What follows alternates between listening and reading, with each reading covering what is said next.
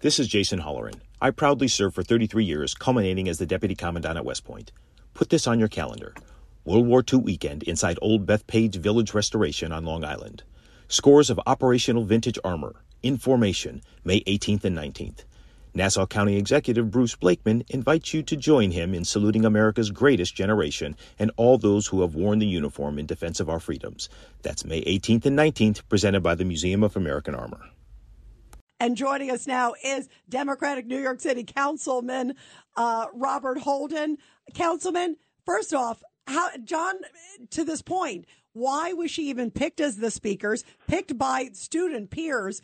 Clearly, the student speaker would have known it didn't sound like she was hiding her emotions. She was calling the NYPD fascists and white supremacists. Unbelievable. Yeah, they're supposed to have their speech reviewed first. So that means, if I'm correct, that a faculty member would have to have reviewed that speech before she gave it. That's ridiculous. Wait. So do you think not only clearly her fellow peers or students picked her, because that's usually what happens for the graduation, you think somebody on the faculty signed off and said, hey, this is a good one?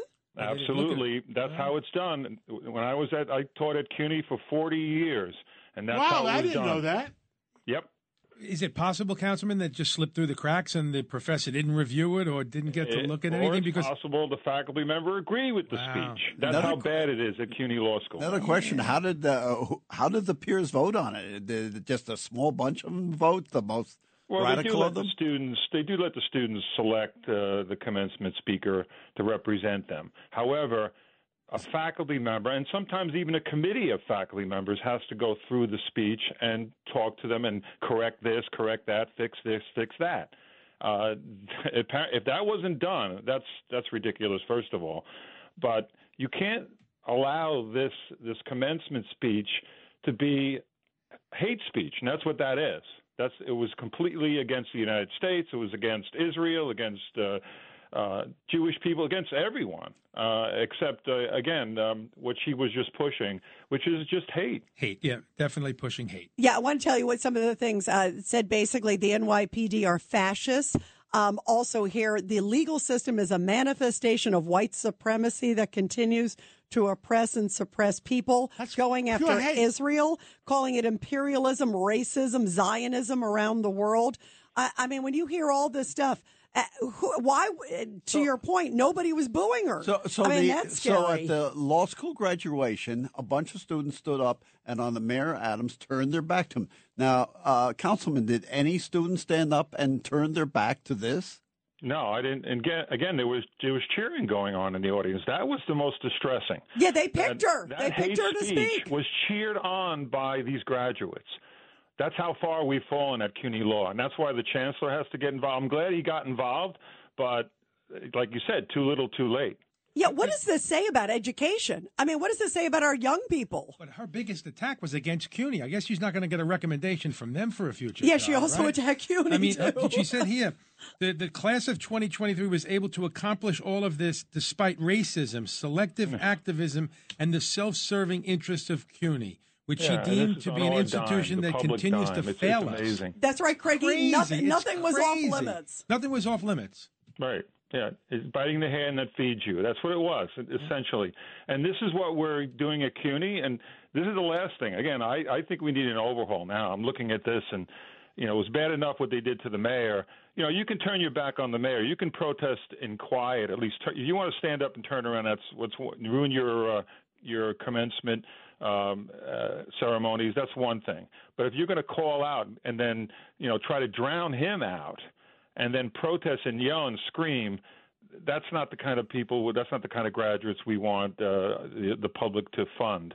And I'm going to talk to the chancellor definitely and step in and say, look at this.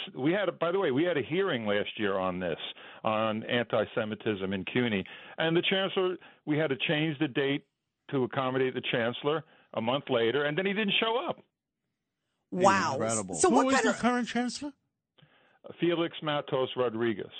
So is there any repercussion that could happen? I mean, how do we prevent this from happening again? Now, Felix Matos Rodriguez was at Queens College. I thought he was a very fine person. He's good. He's a good chancellor. But again, this is he put out a bunch of tweets. If you looked after the speech, and it was early May that the speech occurred, he did put out, some pro-Israel and pro-Jewish tweets. And you wondered, why is he doing that? Because we didn't hear the speech until much later. But it was curious. So I think he needs to do more than just put out a statement or put out tweets. He needs to step in here and overhaul that department at the CUNY Law School. Yeah, they just put out the statement, literally. It was like an hour ago. It was a joint statement, by the way, with him and also with the Board of Trustees Chairman Bill Thompson, and the vice chair said, this should not be tolerated. But again, 2 weeks after the fact. But I think they need to do a deep dive and find out who the professor was that was supposed to review it. Yeah, who was the reviewer? Did he or she review it? And why did they let this speech get released? And why did they let her? Well, again, I suspect, because we've been seeing this for a while at CUNY Law, that the professors agree with this.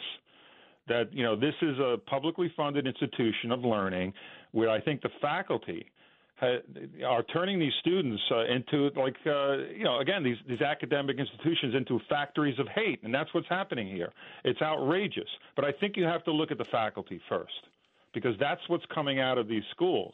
So the faculty are driving this kind of hate that's going on. I think, look, the chancellor is a chancellor. He has to control who's teaching the classes and what direction he wants to take City University and in what direction he wants to take.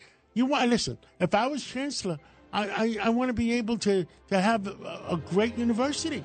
Yeah, absolutely. And clearly, the students knew this person's belief. I know the chancellor. Let's invite him on. That'd be let's great. Have the chancellor on. That would be great. He's a good guy. We got to get him on. He's a good guy. Come on, John, because I'd like to talk to him myself. All right. We'll get him on. Councilman, thank you. You're terrific. Thank you, Bob Holden, thank you.